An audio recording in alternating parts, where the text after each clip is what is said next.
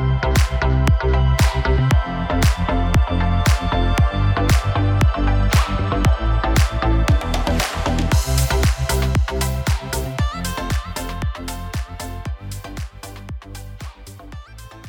everyone. My name is Joe Albert, and I'm a retired, faculty member at Gonzaga, and still teach for them, and want to welcome you to this podcast. And we're excited about doing this. And the we is my colleague, Rebecca. And Rebecca, I'm going to let you introduce yourself. Hi, I'm Beck Burson. I'm a physician and psychiatrist, as well as a veteran, with the opportunity to further my education with the organizational leadership program at Gonzaga, where I got to meet Joe in his storytelling course last winter. And I love working with neurons, narratives, and leadership. That's really good. I like that, actually. Just thought it up. Yeah, that's good. And the theme, my understanding for the podcast this year, the whole series, is around communication and building healthy communities. And the kickoff today, we got lucky. I'll be honest with you. Our guest today is Robert Stowell. Robert is the Human Relations Commission, works for Los Angeles County down here in Southern California. And he's done just a broad range of work around conflict and negotiation and bunches of other stuff that I won't take time right now to explain. But we're very fortunate, as Beck and I have gotten to know him. Clearly, we've gotten lucky with our guests. So, Robert, let you introduce yourself. Thank you, and it's good to be with you, Joe and Beck.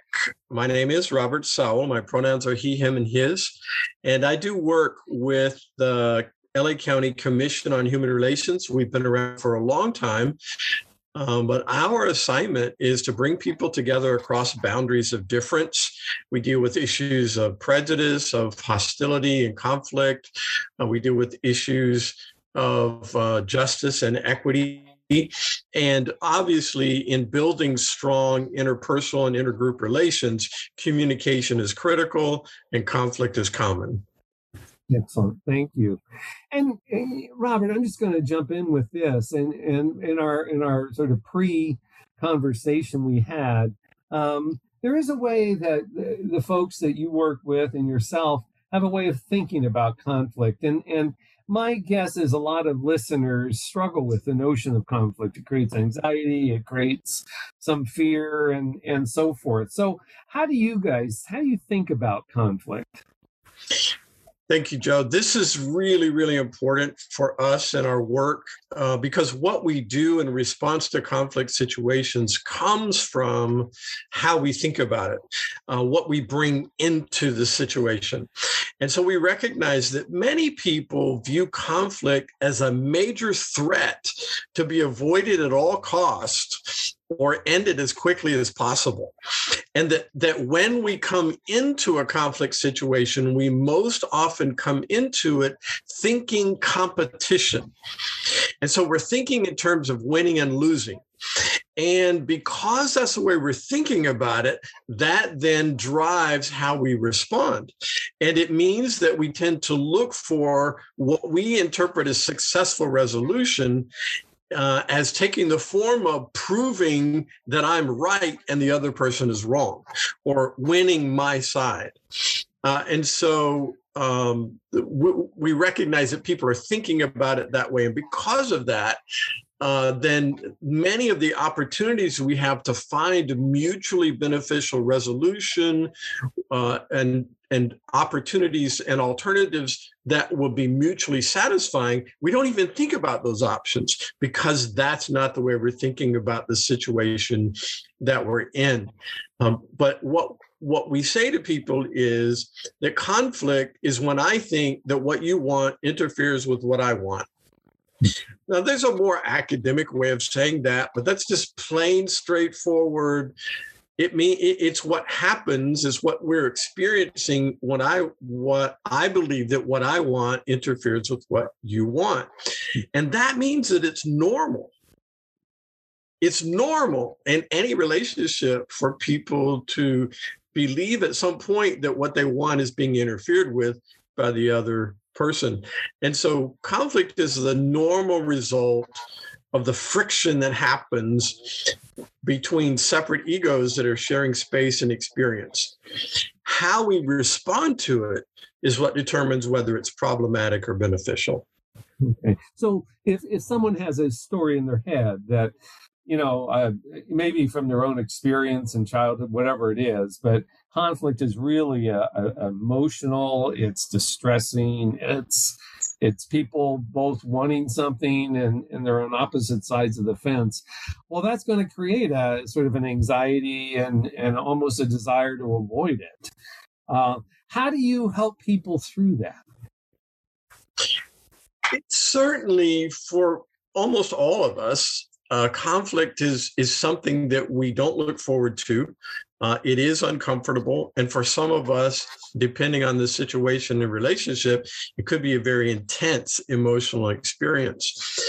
And so what we talk with people about is, first of all, what I've just said is to recognize that conflict is normal.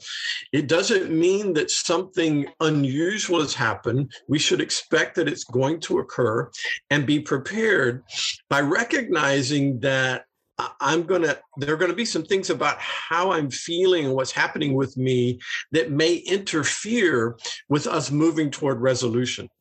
Most of us can think about a time when we faced a conflict situation, and because of how we dealt with it, because of how we worked with the other person in it, on the other side of it, the relationship actually was stronger rather than weaker because of how we worked through the conflict together. Well, we could do that deliberately. That doesn't have to be accidental. It doesn't have to be coincidental. We can recognize that if we will pay attention, be mindful of what's happening with us, recognize and be mindful of how we're dealing with it emotionally, be in control of the emotion. That doesn't mean suppressing them, but it means that we choose how we're going to express them, what we're going to do with them, rather than letting the emotions decide what we're going to say and what we're going to do. So that we're mindful of what's happening with us emotionally, recognizing that's also going on with the other person, and most powerfully, listen. Listen deeply, listen well, listen not to answer, listen not to judge, but listen first to understand and confirm that what you believe you've heard is what the other person is communicating, and then to respond in a way that is fully transparent and honest without attacking. So there's a sequence to that I just mentioned. Being fully mindful, reflective of what's happening with me, recognizing that that's happening with the other person, listening deeply with empathy so that I get a sense of what the other person's wanting to communicate, confirming that I'm getting it, and then responding fully, candidly, without attacking. So that's a sequence that we actually train people in, and using scenarios and role play so that people begin to have some practice in this, because these are habits, right? The way that we respond to people in our relationships become habitual over time. So we have to learn new habits that takes practice over and over again. Excellent. Robert, I love what you're saying, because as a psychiatrist, it actually parallels the internal process of resolving conflict almost to a T. Yep. We have these reactions that aren't responses that we have to be mindful to make the moment a little bit bigger so we can change it a little bit. And it makes me think about, I'm always talking with patients about the primal part of the brain and the more evolved part of the brain, and how the evolved part of the brain takes what we want and considers how we want to get there and sort of quells the fear. It sort of quiets the fear. And when you were talking about setting expectations that conflict is normative, that sort of dispels some of the fear. Yep. And I think about scarcity mindset, and how when we think that there's only enough resources for me to be right, it again, heightens that fear. Could you just talk about the role of fear in the work that you do and how to sort of turn that knob down so that you can create the soil for these good, productive conversations to grow? Thank you for the question. Certainly fear drives so much of the other emotions that we deal with. And that takes many different forms, as you would know better than I would. But fear will cause us to want to try to avoid something, or it will cause us to want to try to press it down as soon as we can, or it will cause us to try to somehow think that it's something that we have to go around or over rather than go through. And so when we talk about managing those emotions, we're not talking about suppressing them, as you were talking about. We're talking about, and we use the language that you used, we talk about the difference between reaction and response. And so it's about choice and control. I don't want to deny the fear. Being mindful means I need to know that that's there. I want to reflect on where that's coming from, because one of the things that is a challenge in conflict situations and many difficult conversations is that we make the mistake of thinking that whatever the topic we're talking about is the full situation we're dealing with, rather than recognizing that whatever fear I may be feeling or whatever other emotion I may be feeling in this situation probably is coming from other experiences I've had, maybe not even with this person. And everything I'm saying about myself is also true for the other person. So being aware of that helps me begin to recognize and hold that fear as real, but not in charge. And that's what I heard you talking about, the difference between letting the primal part of our brain run what's happening, or the more evolved executive functions be in charge as they can. That's what they're there for. Because emotion it can be so strong for us, whether it's fear or anger or disgust or whatever it is, we're likely to allow that just to lead us to react with the impulse rather than pause. I also appreciate what you said about that space, expanding the space. We talk about it the same way. We talk about recognizing that there's a space between what happens and what we do. And many times we don't fully use that space. We just react rather than using that space, pausing at least internally, at least mentally, to take control and make a choice about what we're going to do rather than just react. Love that. Yeah, I think Viktor Frankl, the Austrian neurologist and Holocaust survivor, said between stimulus and response, there is a space. Yes. That's and right. that space is our power to choose our response. Yep. And our response lies our growth and our freedom. I've always loved That's right. That's the source that we draw from as well. Yep. Wow. Great. Thank you both. Robert, unless you were a conflict savant as a kid, I'm guessing you've had to kind of find your way through, this material and this kind of work. What is your history with conflict? What's your story there? Yeah, it's not something that comes natural to me. It's not something that I learned growing up. Actually, I learned a very different way of dealing with conflict growing up. My mother was a rageaholic. Conflict was a core experience in my family growing up. And so I came into adulthood deciding that conflict was something that did need to be avoided. It was a terrible threat. People got hurt if you didn't avoid it. And so you needed to try to escape it or suppress it or push it away as much as possible. I did not recognize that conflict is potentially a vast opportunity for strengthening relationships. And so it was out of recognizing that wasn't working, as what I had learned growing up was not working as an adult, that I began to study and learn what are some other options? What are some other possibilities? And came to be trained formally as a mediator. Also, a part of my education experience is social work. And so understanding what's happening with people and how to work with people in ways that are productive helped me to know how to work with myself as well. And my own personal faith journey also is at the core of where I've come to in terms of recognizing what I'm here for, how do I deal with life, and how do I deal with other people.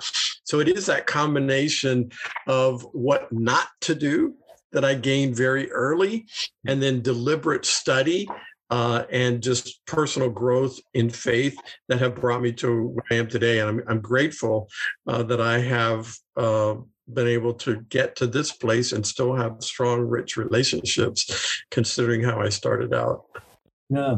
Oh, that's impressive. And Beck, I'm going to take him a little bit into the work that he's doing now.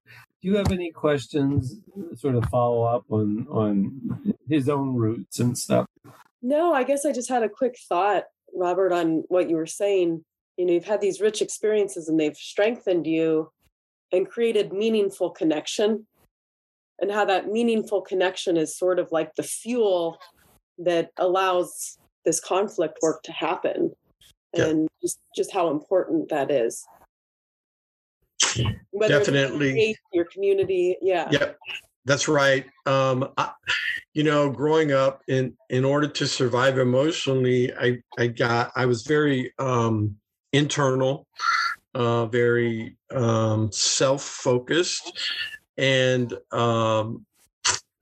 not really very well equipped for a relationship, but as most of us, longing for a relationship.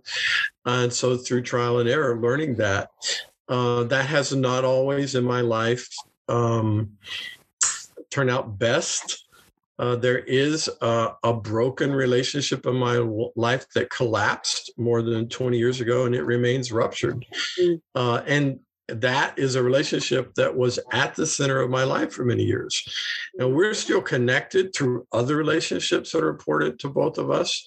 But if I had not learned from that experience and to live with this unresolved conflict, I would have allowed it to consume the attention, the emotion, and the energy that I need to invest in other valuable, rich relationships, which are really at the core of making life the phenomenal experience that it can be.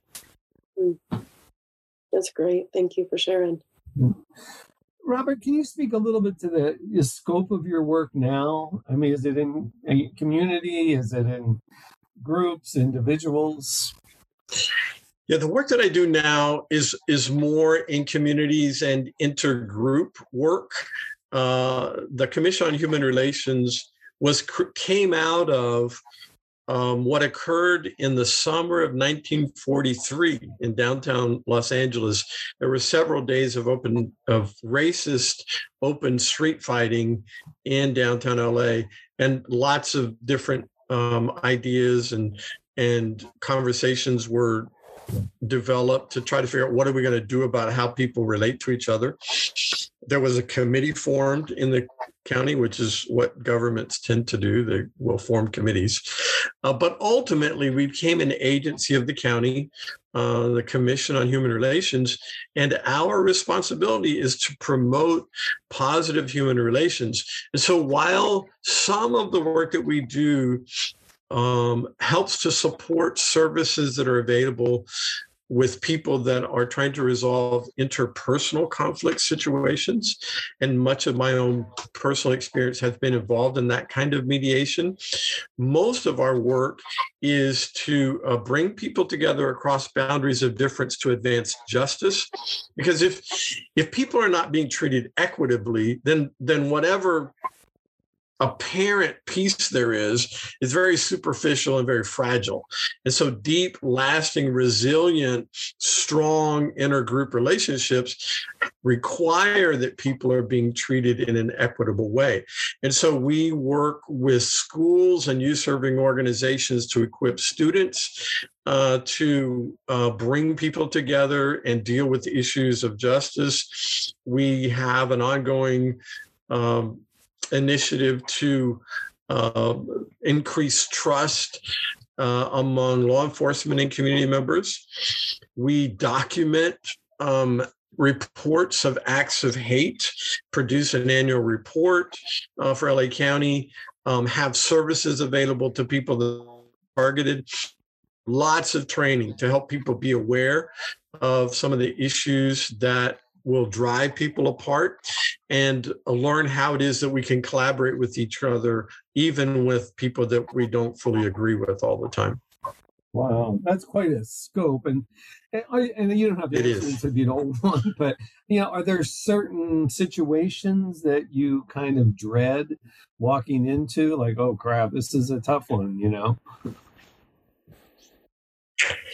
Not anymore.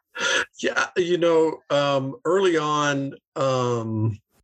So each of us has our own set of identities.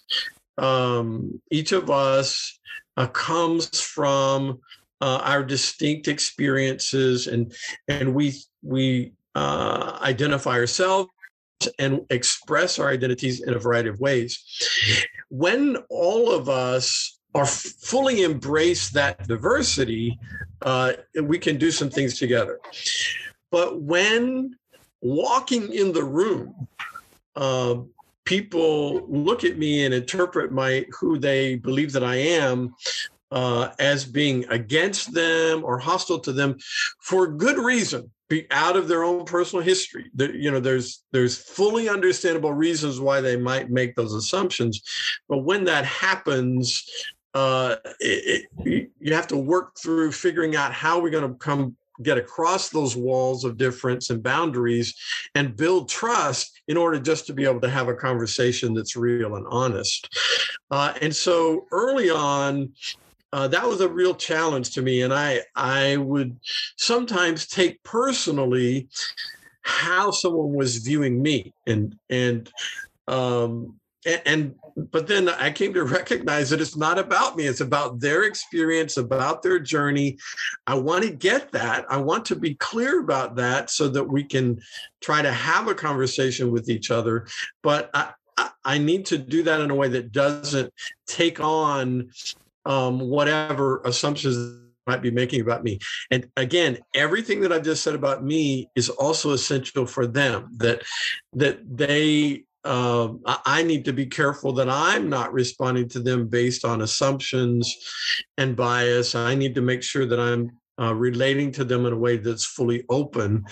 And so early on, I would, that kind of challenge would intimidate me. Now I think it's a great part of the adventure of living in a place like Southern California where everybody's different. We're all different from one another. It's one of the reasons why we love living here. Yeah, I can see that. This is a hard question, but when I teach a class called storytelling, I'll ask people about experiences of failure. Something just didn't go as planned, and what a lot of people don't like talking about it, but there's also often lessons or gifts in the experience. Have you ever had an experience you would think of as a failure? Yeah. Have I ever had any experiences as a failure? Is that the question you're asking me? So I don't think that we have near enough time to go through that full list. I did mention to you a moment ago a core relationship that collapsed and continues to be ruptured, and I share in the failure of that relationship.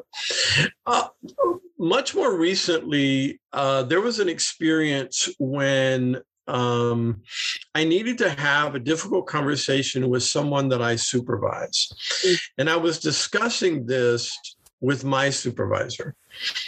And my supervisor gave me some guidance about how to do that I just didn't think was the way to go. But I didn't speak up. I made kind of a slight comment about maybe, there's another way to do this. But my supervisor felt pretty strongly that this was the way to go in this conversation. And so, I conceded. I didn't continue in the conversation to try to be increasingly clear about what I thought would be a better way to go and why. I conceded. And so then I had the conversation with the person that I was supervising following that guidance. And it did not go well, even a little bit. It was much worse than what I thought it might have gone. And largely because of the approach I took based on the guidance that I had received. And, the person who was supervising me at the time was offering this suggestion because they thought it was a much better way to have a more constructive conversation. But it turned out it did not have that result. And I wasn't surprised. But I view my failure there as not speaking up, not remaining in the conversation, and speaking up to say, we really need to do something different. Let's keep working on this. Now, these were relationships with people that I had worked with for quite some time. There were relationships of good and strong trust. And so we came through that. And we were on the other side of it, continued to have strong working relationships. But in the immediate situation, it did not go well at all, and potentially could have become a serious difficulty with our working relationships, but we were able to work through it okay. Wow, that's really helpful. Thank you for your honesty and everything. And I what I'm curious about, I think you answered it. I was going to ask, when something does go well, how do you maintain a healthy, fair, transparent kind of relationship, after you've worked through a difficult issue, but I think that's kind of, that sense of mindfulness and, listening, being inquiry oriented, I think, with people, confirming it. But anything else you would add to that? Listening with empathy, and then speaking, because if I'm not going to speak up, if I'm only listening, that's not a conversation. So a conversation means that the communication is going both ways. So I want to listen with empathy. And then when it is time for me to speak up, I'm going to speak up without attacking. We talk about people throwing U-bombs. We get into conflict. You always, you never, why don't you, if only you would. And that explodes and causes damage in the relationship. And so rather than that, we talk about describing what's going on with what some people call I messages, and, saying, this is what I'm experiencing, this is what's happened, this is what I prefer, and inviting people then to work together to make it happen. So being candid, not sacrificing what needs to be said, but to do it in a way that is not attacking, listening with empathy, and then speaking up without attacking. Oh, that's really helpful. That's good. Yeah. So. I love that. And it kind of creates two different camps of the fear and the scarcity and the you statements, the attacking. Yep. That's right. Is this other camp that, maybe we're playing bad cop, good cop, and I get to ask the happy story now. But if you think about this other camp, one way I like to think about it is the late Irish poet John O'Donoghue. He says, one of the greatest longings of the human soul is to be seen.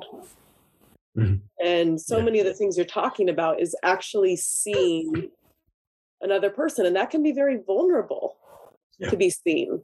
And I wonder if there's a story that you would like to share that illustrates two parties or two people that at first didn't see each other, but through the work that you get to do, ended up actually seeing each other. Yeah, when we do mediation work, it could be between individuals, it could be between groups, and we worked with a situation where here in Los Angeles County, in the north part of the county, there's a public park that's been there for a long time, and there's a section of that park that a long time ago was a gathering place for people to celebrate their culture who were of German descent. And so they were celebrating culture. And for a long, long time, that section of the park was named after Hindenburg, who is the person who was the immediate leader before Adolf Hitler and was instrumental in that transfer of power. There came to be a group that rose up in the local community that was not of German descent, that did not want that section of the park named for someone that represented what for them that name represented. But for the people who had been connected with that space for a long time, it was very much tied into their culture, their identity, their celebration of who they were. And so when you attack that space, you're actually attacking them and their culture and their identity. So this is a pretty solid difference of these two groups. We worked at the invitation of the County Parks and Recreation Department, had kind of a hearing just to have kind of a public gathering where people came to share their different stories and perspectives of what was going on. And in that kind of a setting, the mediator's role, the person who's facilitating, their role is to help people hear each other. Because as you know, in conflict, people stop listening and they just focus on what they're going to tell everybody instead of what they need to hear. And so we increase the space, slow it down, confirm back and forth what's being said, what's being communicated.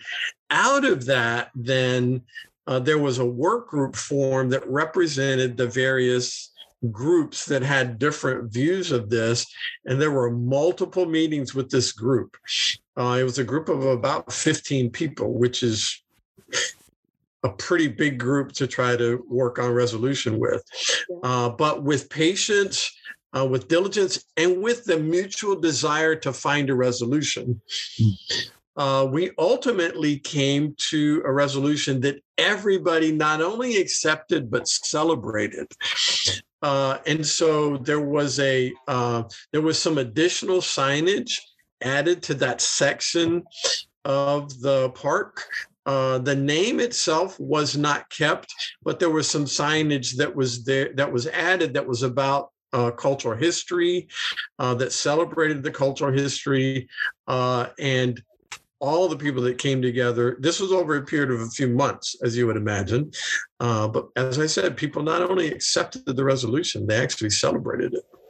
And so that's an illustration of the relationships now are stronger than they were before. These were people who they really didn't have any acknowledged connection with each other. They weren't in conversation.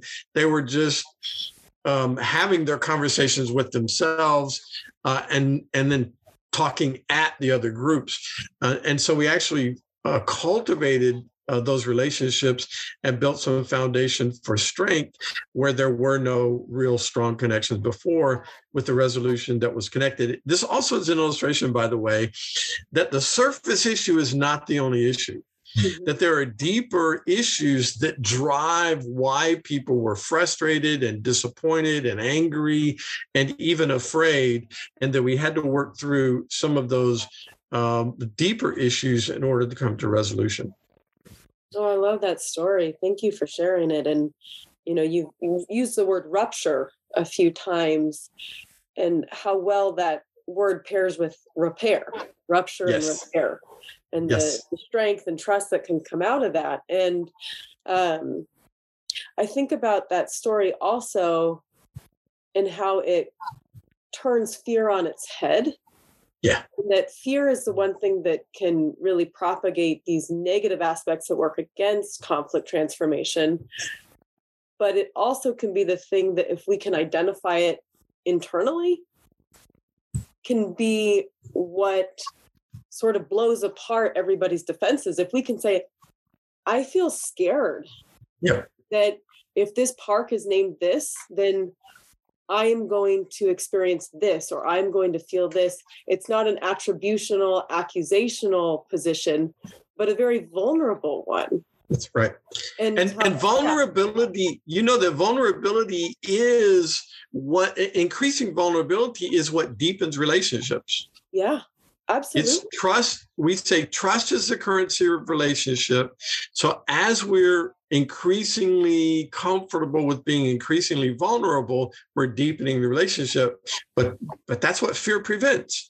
So I'm just resonating with what I'm hearing you say. Yeah. Yeah. Well, and I also think too about, again, the parallels between the internal and the external work. Dialectical behavioral therapy, or DBT, as you probably know as a social worker, is a very effective tool for distress tolerance and emotional regulation. Yep. And this idea of being able to hold two opposing truths at the same time, that's what dialectical means, of course. And when we're able to quiet that fear and maybe even be vulnerable, our ability, I believe, really increases to see two truths at the same time. Could you speak to that, if that has truth to you? Certainly, I would resonate with that as well. That fear would cause me to defend. It would cause me to want to protect, and so I'm wanting to draw in and hold on to where I am. I want to hold on to my position, hold on to my interest. Again, that's a competitive approach. And it just prevents us connecting, because I'm defending rather than building bridges. I'm building walls. And so the fears, if I don't want to accept both what I'm claiming is true and what you're claiming is true at the same time, then I'm afraid that I'm somehow going to be wrong, because it has to be this way or that way. But if I can accept that what your experience is your experience. What your perspective is your perspective. That doesn't have to fully agree with mine. We can find ways to benefit from each other's experience. We can find ways to benefit from each other's perspective. When we talk about diversity, we talk about diversity as a phenomenally rich asset. And by diversity, I mean not only just identity, but I mean perspective, experience, journey, diversity in all of its forms. Yeah. But we're not going to fully benefit from the advantage that the diversity offers if we're afraid and protecting. So our experience resonates with what I heard you say about that. Yeah. Well, and even what we did just a few minutes ago was dialectical, in the sense of, you could take the concept that fear is bad. That is a belief. And right. Fear is counterproductive to conflict. Right. But we were able to demonstrate fear is bad, and fear, if we turn it inside out, can be the most precise way to move things forward if we can identify it. Great. Yeah. Well, enough of this happy stuff. I'm going to go back to failure and shame. We haven't even talked about shame. Yeah. Struggle. Tough ones. Yeah. But actually, we're running out of time, but this has just been excellent. Robert, any questions you wish we had asked? I really have appreciated the opportunity to be in conversation with the two of you, and I don't have additional questions to suggest. Excellent. All right.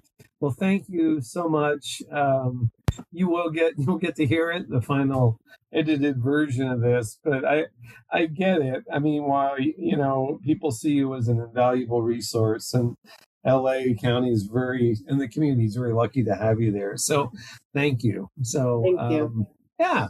So Beck, final thoughts, reflections. No pressure at all. No, I'm so appreciative, Robert, for this candid conversation. And I'm just personally inspired and challenged trying to think about, it's one thing on an organizational level. It's another thing within, a business where there's a power hierarchy and we can kind of set examples and expectations of what we want. But in the real intimate space of friendships and neighbors and family members, how can we actually take what we talked about today and take it to heart? And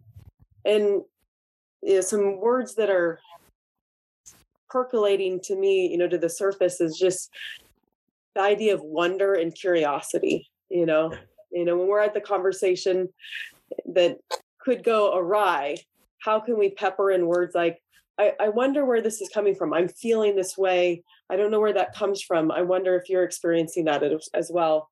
But yeah, I guess I'm sort of passing the baton, and I want Robert to end it. This great conversation, but what would just be some practical linguistic things that you would offer for people to practically say in those conversations? Thank you, Beck. We actually in our trainings will use scenarios and model some ways to respond, and then ask people to practice some different ways to respond. And so there's a 4-statement frame that we suggest. And the first statement is, what is it that you share with this person? It's probably not the immediate topic, the surface topic, but there's some value. There's some underlying aim or goal that you both share. It could be something about we have a common desire for security. We have a common desire for people to be treated well, whatever, that we would find some common value and just state that. What I'm hearing is that we both share and state whatever that is. The second statement then is some brief summary, just a single sentence summary of what it is that we see differently. And we encourage people to say it in a way that is not challenging, but is candid. So if I have facts that I'm ready in the moment to cite, then I'll say, well, I know that, or we know that, and I'll cite these facts. But if I don't have the facts, even if I know this for sure, but I don't have some supporting documentation or evidence, then instead what we encourage people to say is, well, my experience is, or my view is, or what I've come to see is, as rather than saying, but what we know or what I know is true. Because again, that potentially takes down the opportunity for the dialectic that I heard you talking about earlier. The third stage, the third statement in this frame is some specific action that we could do together. What could we do next? We want to move the conversation from debate about the past into what possibilities there are for the future. So the third statement is, we could work on this together. You have some ideas about this. I have some ideas, but we could work together on investigating information and facts and talk about it. And then the fourth statement is, would you be willing to work on that with me? And so that's a very specific 4-statement frame for the immediate response after we've confirmed that we understood what the person is communicating. I love that. I think that's a great place to end. And, I'm just pulling out all sorts of quotes today, but I love the Maya Angelou, we are more alike, my friends, than we are unalike. Great. Excellent. Well, thank you both. This is like a home run. Geez, first time up we've done this, and we got the best guests. So thank you, Robert. Beck, great job.